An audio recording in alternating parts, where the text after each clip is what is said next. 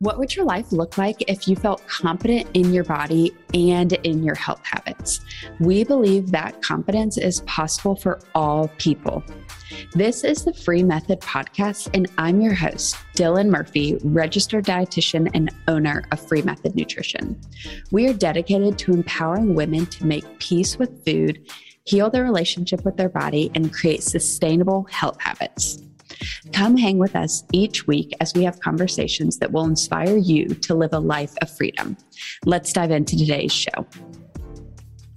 Welcome back to another episode of Food Freedom Podcast. I have really been counting down the days until this episode released. I thoroughly enjoyed this interview and I'm very excited for y'all to get to listen in. I had the honor of sitting down with Dr. Hillary McBride, who is the author of Mothers, Daughters, and Body Image. And we connected via Instagram probably about 6 months ago. Well, maybe a little more than that now. What is time in 2020? After I read her book and just was so inspired by the message that she shared and the knowledge and the wisdom. And now it's become one of the first books I recommend to really anyone. And a little bit more on Hillary. She is best known as the co-host of the Liturgist podcast and also the host of the CBC podcast, Other People's Problems. In her day-to-day work and years of training, she focuses on research and clinical work at the intersection of spirituality and mental health, sex and sexuality, and feminist approaches to psychology. Her first book, like I mentioned, Mothers, Daughters, and Body Image, Learning to Love Ourselves as We Are, was published in 2017. And she has a new book coming out the end of 2021 or early 2022 entitled, This Is My Body, Embodiment and Why It Matters for Just About Everything. Hillary's been recognized by the American Psychology Association and the Canadian Psychology Association for her research addressing our relationships with our body across the lifespan and how to make home within our bodily selves. And all of that I just mentioned are topics that we really dive into in today's conversation. And Hillary is a wealth of knowledge on all of those topics. And I wanted to take a minute just to read an excerpt from her book, Mothers, Daughters, and Body Image, so that for those of you who have not read it yet can get a feel for just her approach and her knowledge. And then we will dive into today's conversation. So reading from her book, what if we quit the game? What if each of us were already enough in gaining weight, losing weight, stretch marks, gray hair, wrinkles, cellulite, weren't things we were afraid of or had power over us, but were things kind of like eye color that maybe we noticed, but learned to work with, accept, and even enjoy because they were unique about us. What if these things and others, instead of being the ruler we use to measure ourselves against to feel bad or good about how we looked, were just things about other people that we noticed, but that was it? What if when we saw other people or ourselves in the mirror, we saw a real three-dimensional human being with hopes, wounds, losses, talents, and quirks that were unique instead of a person reduced to a series of physical characteristics? What if when we saw other people or ourselves in the mirror, we saw a real three-dimensional human with hopes, wounds, losses, talents, and quirks that were unique instead of a person we reduced to a series of physical characteristics? Comparison forces us to push each other away, seeing the differences instead of joining together or seeing the beauty, the strengths, the common humanity. So here is today's conversation with Dr. Hillary McBride. Welcome back to another episode of Food Freedom Podcast. I have the honor of introducing Dr. Hillary McBride onto the show today. Hillary, welcome to Food Freedom Podcast. Thank you so much for having me. I'm thrilled to be here with you.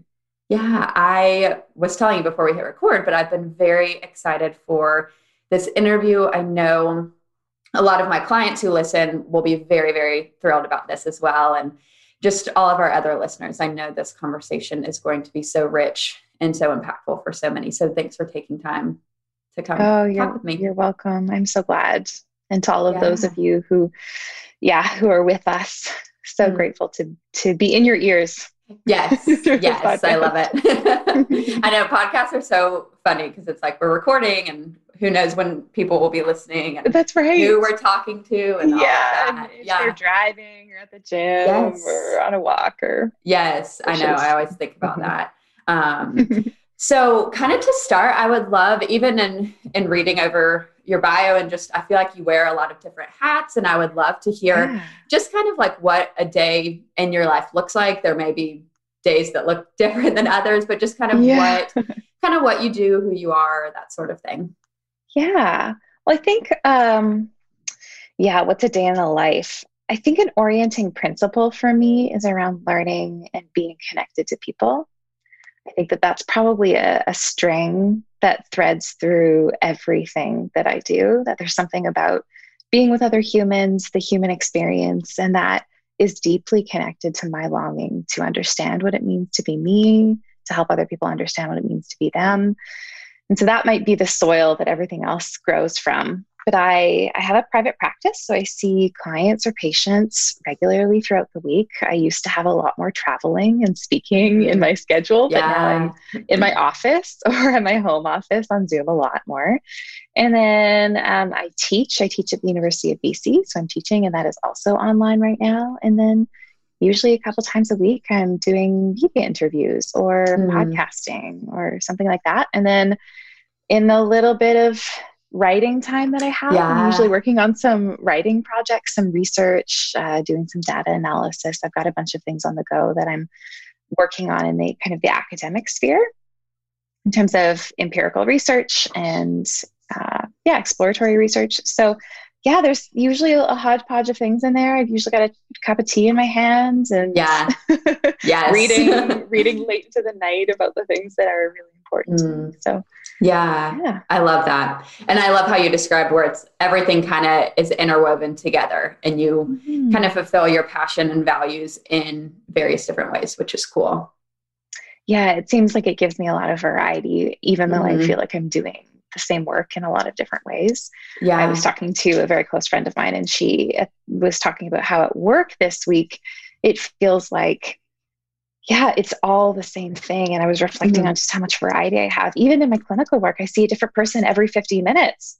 And so it really gives me a sense of like, wow, there's so many stories out there. There's so many bodies. Yes. There's so many ways to work with people. And I think that for me, that's a really big part of thriving is having some variety, some change. Yeah. Oh, I agree with that. I even noticed with clients I see, I mean, I could see two clients back to back that maybe on paper have like similar diagnoses or similar certain things, but just the way it presents or the conversation that it sparks is so different. Yes. Yeah. So it seems like every person is an adventure. Every person, every conversation is a new place that we go that we haven't been before. Yes. There is something so rich and unexpected and rewarding about living in that space with people where you never know where you're going to go. Yeah, absolutely. So what sparked your interest into, was counseling like the first thing that you started or kind of what, sparked your journey into what you do now? Yeah, I always like to say that counseling was my plan C. Like to be a psychologist was really like not even on the radar really. Both my parents are therapists. And so I had this sense that I would just be kind of doing the family business or something like that. Not that we ever had a family business where they were in practice together, but it was something I just didn't feel like I wanted to pursue. I wanted to feel like I could find my own voice. And at the same time, I think growing up in a context where deep empathic listening and being curious about patterns in human behavior was part of our dinner table conversation. It just meant that I was kind of grown, again, to use that imagery, grown in the soil of what it means to be attentive to other people's pain and to be self-reflective about our role in it. So I went to university to study violin, and I did. And then at some point I was, I felt like this pattern of perfectionism that I had in relationship with my violin was deeply embroiled in my connection with an eating disorder that I've been struggling with for some years. And I had grown up around a lot of midwives coming in and out of our house, particularly because of some of my dad's professional affiliations. And so I went and lived in a birth house in the Northern Philippines for a number of months. And that was this interest I had in re-narrating what it meant to be a body, looking for a new adventure about what it meant to trust my body as a woman, to trust the body in general. And I feel like birth is a beautiful place to encounter what it means to trust the body in a very visceral way. And so wanted to be a midwife. And then I didn't get into midwifery school and was devastated and decided to study psychology until I applied again. And just fell in love with psychology for all the reasons why I think I loved midwifery, but even with more poignancy, that I could be with people who were in the midst of something that felt like a kind of unraveling and an awakening at the same time. And that's really how I started to understand suffering as this kind of birth that was taking place. And if we have the right attention and support and care and guidance, we can transform what our culture has talked about as psychopathology into something we understand as truth-telling, understanding a way that our pain is manifesting. And if our pain can be heard, then it can be delivered into something that feels like new life.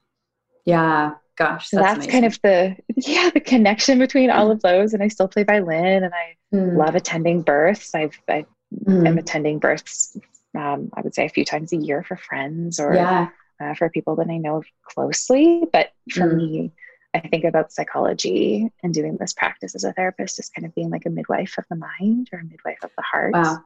Yeah. That's a really cool way to put it. Cause that's what I was thinking through. I feel like you're getting to help women. I don't know if necessarily even more, but maybe just in a different way now than you would have as a midwife, that I'm sure it's still making an impact on like when they give birth, stuff that they learn from you impacts that experience they have. Feeling connected with their body.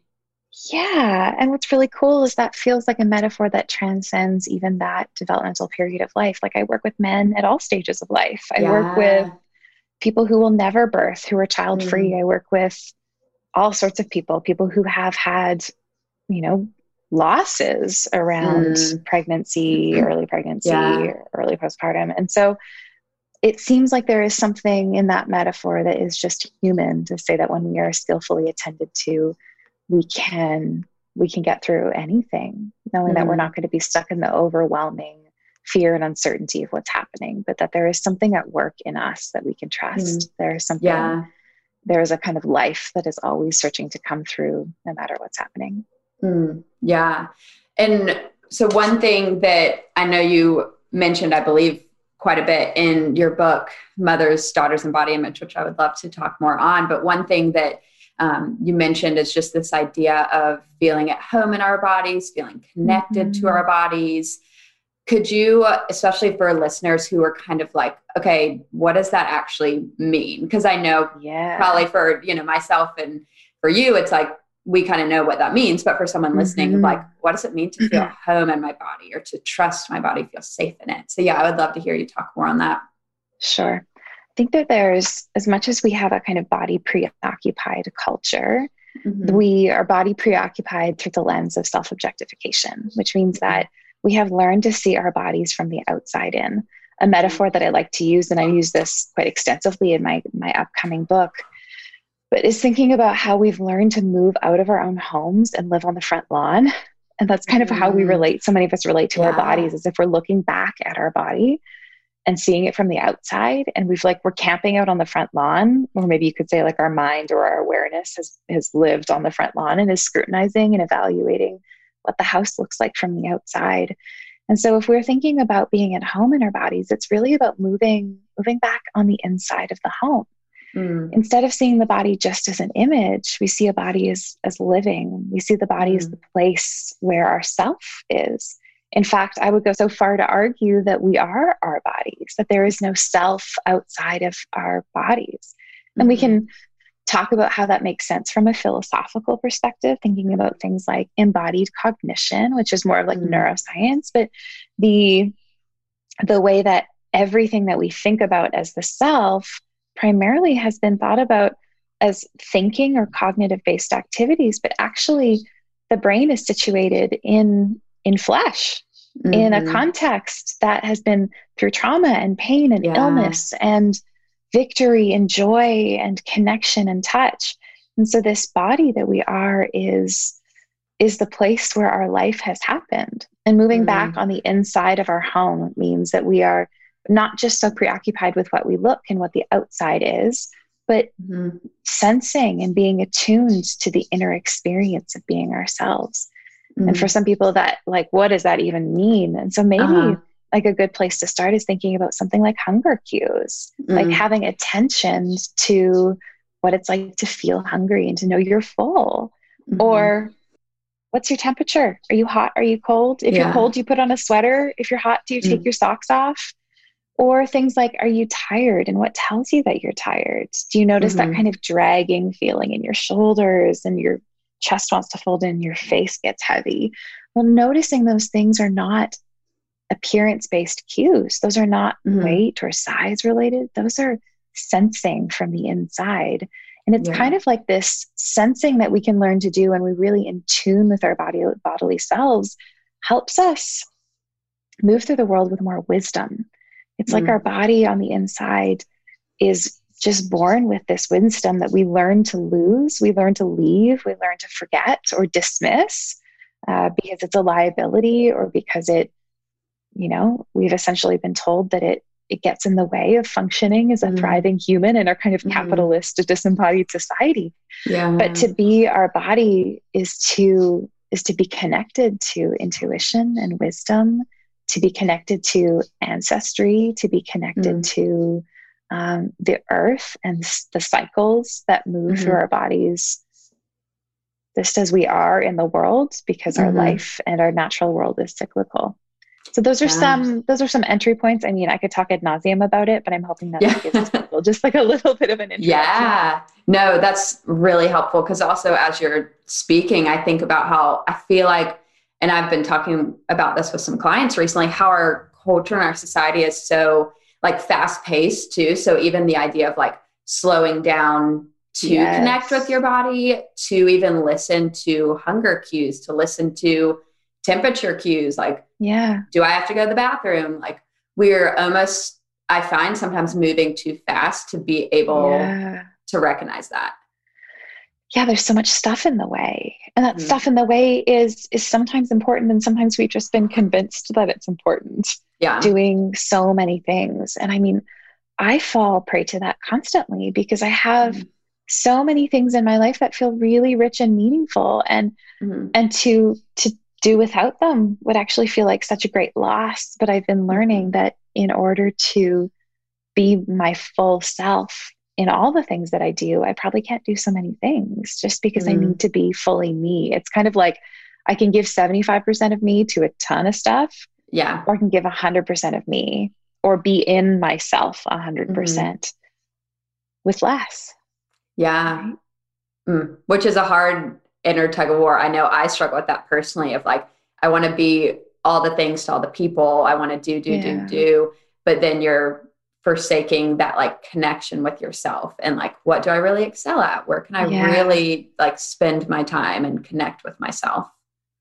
Well, I think where it really starts to hit home for me is that my clinical judgment when I am with a client, with a patient, is an embodied knowing. If there is something that I'm sensing in a dynamic with a person, let's just say there's something that feels kind of like off about what's happening, I'm feeling disconnected, or there's a sense that like I have to go a certain place in where we're going in this session. I have to ask a certain question because there's something that feels unfinished.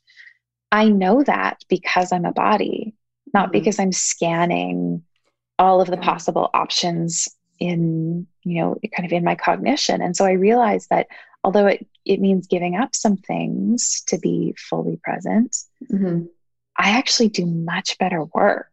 And that to me feels like all the convincing that I need. Like if I can actually be much more effective, then although I can't do as much, I am being more true to the process.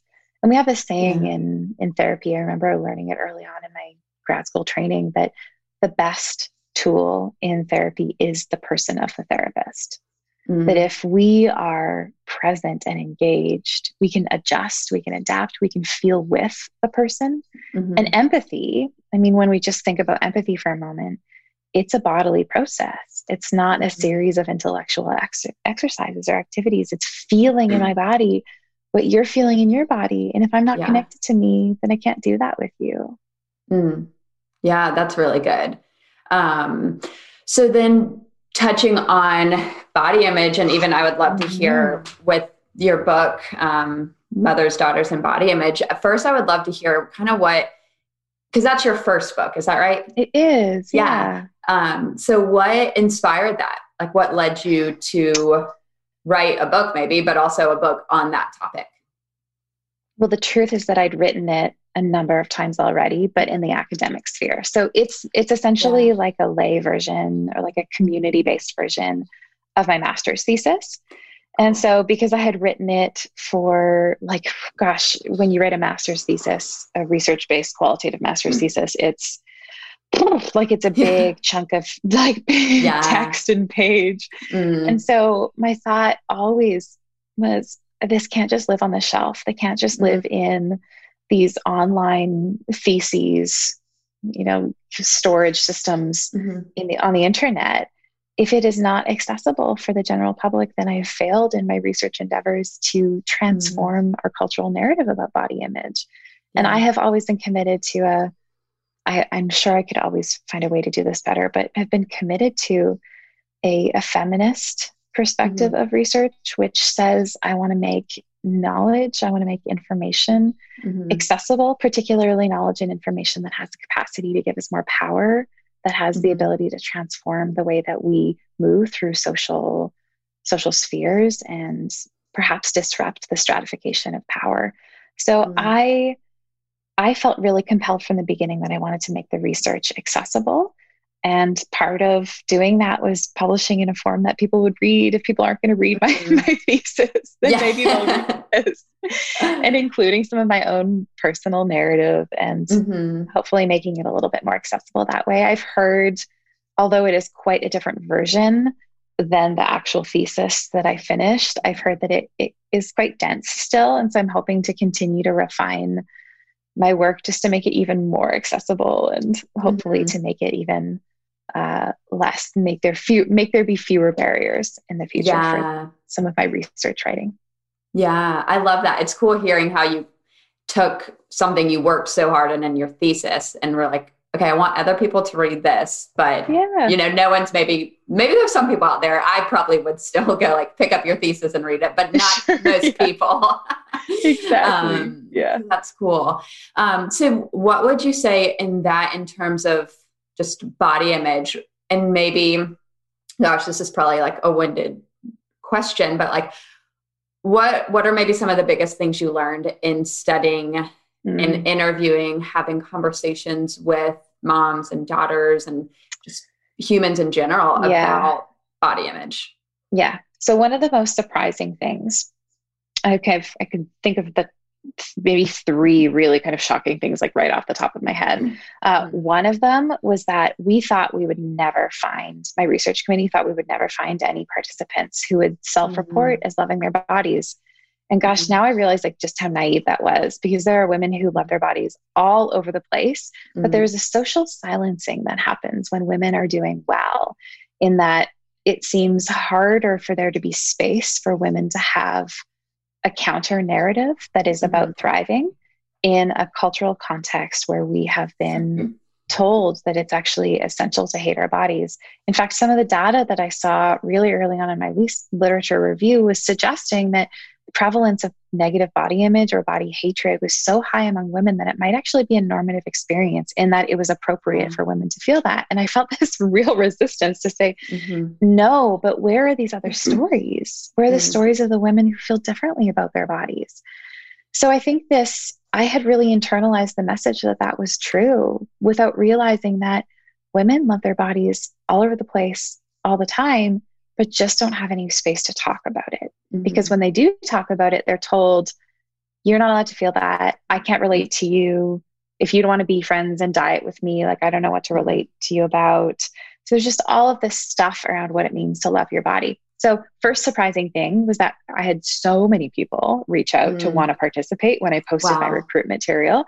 And we were just like blown away. It was something like 100 people in under 24 hours in this like smaller area where I was recruiting. And I just thought, whoa, there's something here that we need to name.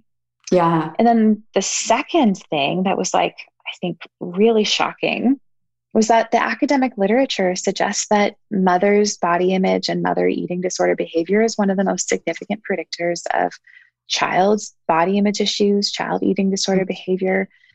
And so in my study, for those who have or haven't read it, hopefully this clarifies, I was looking for young women who love their bodies, but I didn't specify what mothers that of those young women had to feel about their bodies. There was no inclusion criteria about saying, okay, you as a young woman have to love your body and your mother does to participate. It was just looking at young women who love their bodies and saying, can I also talk to your mom too? I just want to kind of see how this all shook out. And when I started talking to moms, it was pretty clear that a number of them had really struggled with their bodies. And yet here they were having daughters, raising daughters who were fiercely proud, embodied, connected to themselves, really attuned to their bodily self, eating intuitively, like empowered in their bodies, free. And so it really disrupted this narrative that we have that if you are a mom who had or has a body image issue or an eating disorder, that it basically guarantees that your kids will. And we just got to see how there could be a disruption in I don't want to say dysfunction, but in that particular narrative of being a body, that moms, even if you do struggle, that you can have kids who don't, if you take some of the right steps to do things differently. Yeah. And then I would say probably one of the last pieces is that I really developed more of an understanding of what embodiment is instead of just healthy body image by researching this group of young women. And so instead of just saying that they liked their appearance, they saw their body as so much more than appearance based. In fact, they saw their body in a kind of spiritual way where it was deeply connected to life and to goodness and to love and to power and heritage and the land.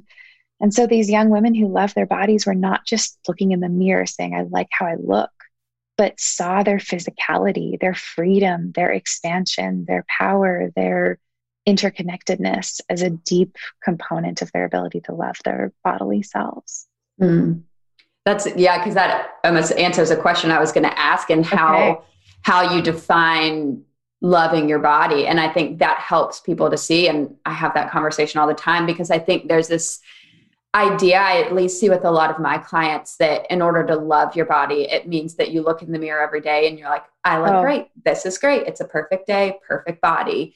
But I feel like it's not that. Like, I think it's getting like that's totally missing the point, where it's like, we're all human. Like there's imperfections about our body that don't need to be hidden, that don't need to that just make us who we are. That's right. And anybody who's been in a relationship, anyone who's been in love knows that you don't see the other person as completely flawless. You say, okay, when we have a misunderstanding or like when we disconnect from each other, when there's something that doesn't quite compute, how do we find a way back to each other? And that's love, right? It's saying like, I'm actually committed to the unfolding story of who you are. I'm committed to the unfolding story of who we are together. Yeah. And that, I think, when I ask the question, like, what does it mean to love my body or love your body, is to say, I'm committed to this journey of being in relationship with my body in a way where I am not doing more harm. And if I do, I repair. I repair it. I say, I'm sorry. I take steps to learn how to do things differently, and not, I feel perfectly attuned to my bodily self every moment of every day, but like looking at the patterns, right? In the same way that if we're thinking about times in my life where I've been on the road traveling because I've been speaking and I haven't seen my husband for a week, and I come home and there is that real disconnection. Like we talk on the phone, but it's not the same as sleeping in the same bed every night. And then we come home and we have these rituals to connect, and we go for dinner and we spend time together talking. And we tell the stories of what happened when we were apart. And that is also love, right? So even in the disconnection or the distance, the reconnection to undo the pattern of disconnection is part of love, to say we found our way back to each other. Yeah. And I think that's true so about how we are with our bodies too. So what are some things you see or have learned that really help people in general to connect back with their body, or to even begin that journey towards like moving away from just a negative or a hate for their body into a more like love and respect for it? Yeah. I think we don't emphasize the role of pleasure enough. So taking pleasure, and I'm not just talking about sexual pleasure, although I think that that's a really important part of this for some people's journey, but sensuality and the enjoyment of being a body is something that is extremely therapeutic. It can often be very disruptive if we don't know how to be in our body to enjoy the taste of something or enjoy the feeling of something. Yeah. But looking for experiences where we feel joy, and then thinking about joy or pleasure as not just constructs we can think about or name intellectually, but how do you know you feel that? Like a very interesting exercise is to take those two words, joy and pleasure, and think about the next time that you feel them, next time you're about to feel them, and immediately come out of your mind and the story that you're telling into what tells me that I feel pleasure. Do I feel like I want to shimmy? Does my chest open up? Do I have a smile on my face? Do I feel energy moving up and down my spine? Do I sense a warmness kind of like pooling around my belly? Do I feel vibration? Like there's this kind of buzzing on the inside? Like what does pleasure feel like? And taking ourselves out of even the situation that's causing the pleasure into whether it's like a delicious food or an enjoyable sound or a kind of touch, into what's happening in my body right now. And that can probably be a much easier entry point than something like feel your trauma, be in your body in your trauma, feel your chronic pain, feel your discomfort. Like, those are important things too. But if we're just doing that, we're missing the goodies of being a body, like all of these enjoyable experiences too. Yes.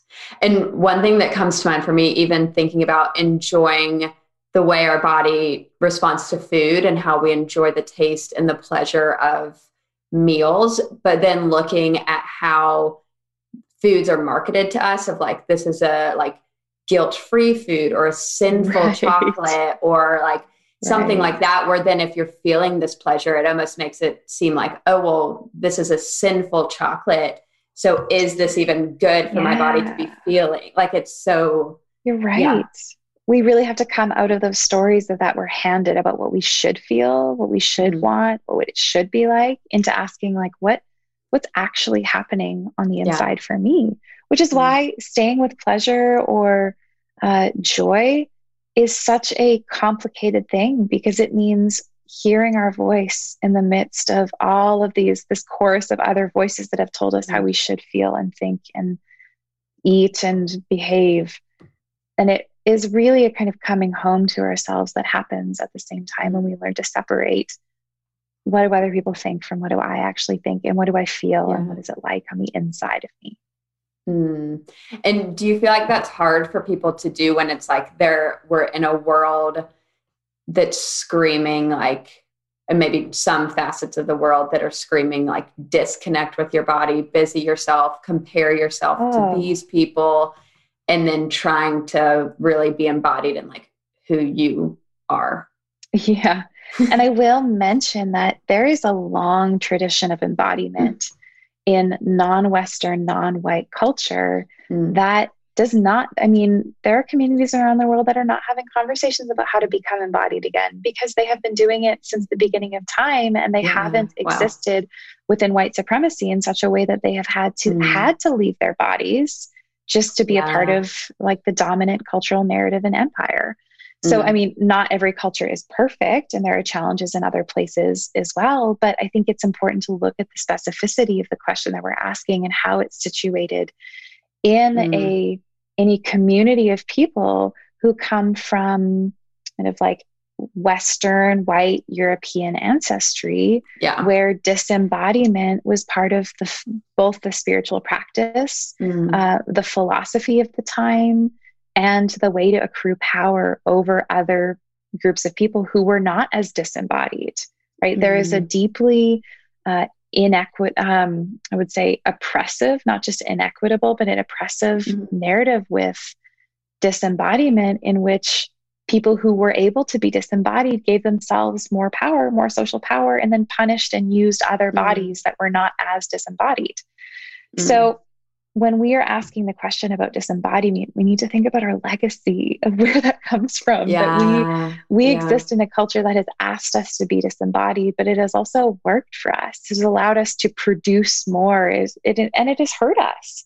It's hurt us as people, and all of those things are deeply intertwined. The way that disembodiment can help us survive and thrive in capitalist societies where bodies are treated as objects to be used, but also hurts us and disconnects us from our deep wisdom and knowing that is inherently ours from the beginning.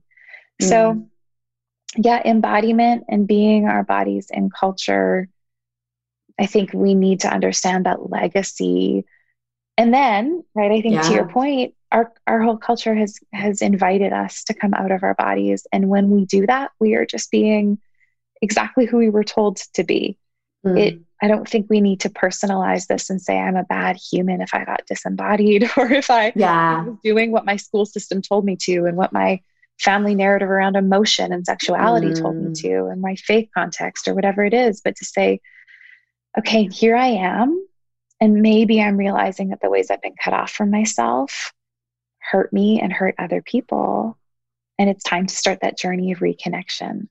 And there are so many people who are doing that at this time. And we get to fortunately benefit from the work of so many other people in other cultures who have stayed connected to their bodies. I mean, I think about the yogic practice and what it means to do yoga, and how some people, I mean, I don't do yoga. I don't regularly practice it, but I know so many people who have found their way back to their bodies through yoga.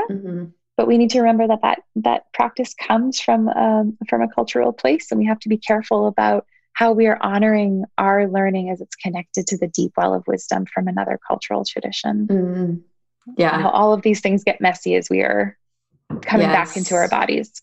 Yes. It's interesting you bring up yoga too, because I remember when I was working with a therapist for several years, and one of her recommendations for me was like, I really think it'd be beneficial for you to do yoga, because I was very disembodied and not connected to myself. And even like, I remember it being like I feel like I'm like having it again now. Like I remember how I felt when she was like, you should do yoga. And I was like, no, like that sounds like a nightmare. And I can remember like my first yoga class going to it and being like, I have to get out. Like, this is terrible. Like feeling like to connect, like, I don't want to feel these things. Yes. Which is cool now to see. I mean, like you, I don't regularly practice yoga, but it's something that I now enjoy. Like I find myself sometimes craving, like, okay, I really do want to go to yoga now.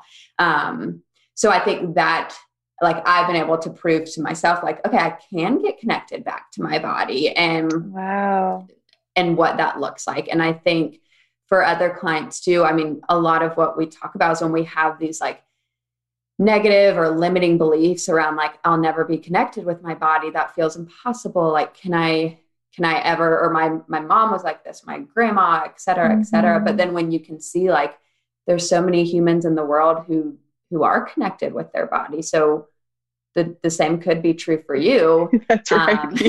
It's actually our natural state. Like, when we think about it, we might have to realize at some point just how unnatural it is that this feels so natural to be so disconnected. Like, what is happening that we have found it so effortless to be so outside of ourselves? Like, there is something going on here. It almost feels like kind of similar to what I envision eating disorders too. It almost feels like a false sense of safety. Like if I'm not connected with my body, or if I'm following these rules that my eating disorder is telling me to, I feel safe, even though, you know, we know that it's this false sense of safety. It's really anything but safety, but it feels like it. So then to let go of that and to step into a journey of embodiment it can feel like scary of like, well, what's going to happen? Like, what if it isn't safe? What's it going to look like? There can be a lot of unknowns, I feel like, for someone, especially if they've never truly felt what it feels like to be in their body. That's right. It can be terrifying. And it's very easy. I mean, another thought that just keeps coming up is even social media, I feel like, has a big impact on a way that we can busy ourselves and not be connected with our body. Of like, I have 1 second of free time and I need to grab my phone and just fill my thoughts with that so that I don't have to sit in silence or feel connected to my body. And then what fills our screen on social media, images and things like that almost pull us further away from our body too. Yeah, absolutely. So talk to me a little more. I know you said you have a book launching soon. Is that right? In 2021? Is that live news or? We had the date. It was supposed to be out February 2021, and we've had the date change and a bunch of things because of COVID. There's actually, I just learned from my agent, there's a paper shortage because of work changing in terms of access to paper. So there's all of these things that have changed. So I think it will come out right now, end of 2021 or beginning of 2022, but it's called This Is My Body. And it's all about essentially how to be a body, how to remember our bodily selves when we have been disconnected. And I use the story of my remembering of my body. I mean, I think that there are so many ways to remember that we are bodies. There's so many cultural roots there are so many practices. And this is not meant to be the one and only true way, but rather an invitation to remember ourselves as bodies and why that's important, and talk about some practices to get back inside our bodily selves. So it's very much a mix of narrative and research and practice. Yeah. Well, I look forward to reading that when it comes out. Thank you. Yeah. Me too. I'm so excited. Well, the way I love to end interviews with guests is kind of switching gears, but as a dietitian and really as helping women not only become more connected with their body, but even be more connected with food and the enjoyment and the pleasure, and really moving away from what culture and diets and that sort of thing tells us. And so one of the things I love to learn about people is just what is a favorite food memory that you have, because I think we're also taught that food isn't necessarily meant to be fun or to be enjoyed, to be pleasurable. So what's a favorite food memory that stands out to you? Oh, I have just a bajillion.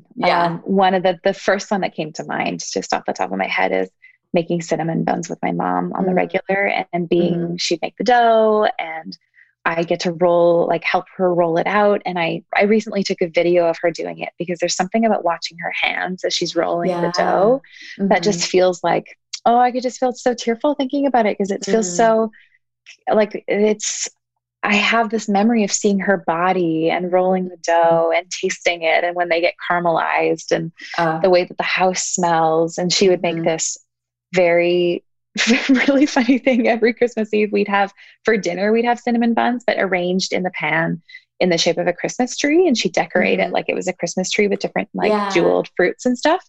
And so I think about that coming up and how excited I am to see my mom's hands roll the dough and to smell that in the house and to taste those buns. And I love that. I love that so much. Yeah. Well, thank you so much for taking time for this interview. It really blessed me, and I know it's going to impact so many people who listen. So thank you just for sharing your knowledge and your wisdom with us. Oh, Dylan, what a pleasure to be with you. And I'm so grateful. I'm glad we had this time together. And whoever you are, listeners, wherever you are, I'm so glad we got to be in your ears today and be connected with you. Yes, so good. Thanks so much for joining today's episode on the Free Method podcast.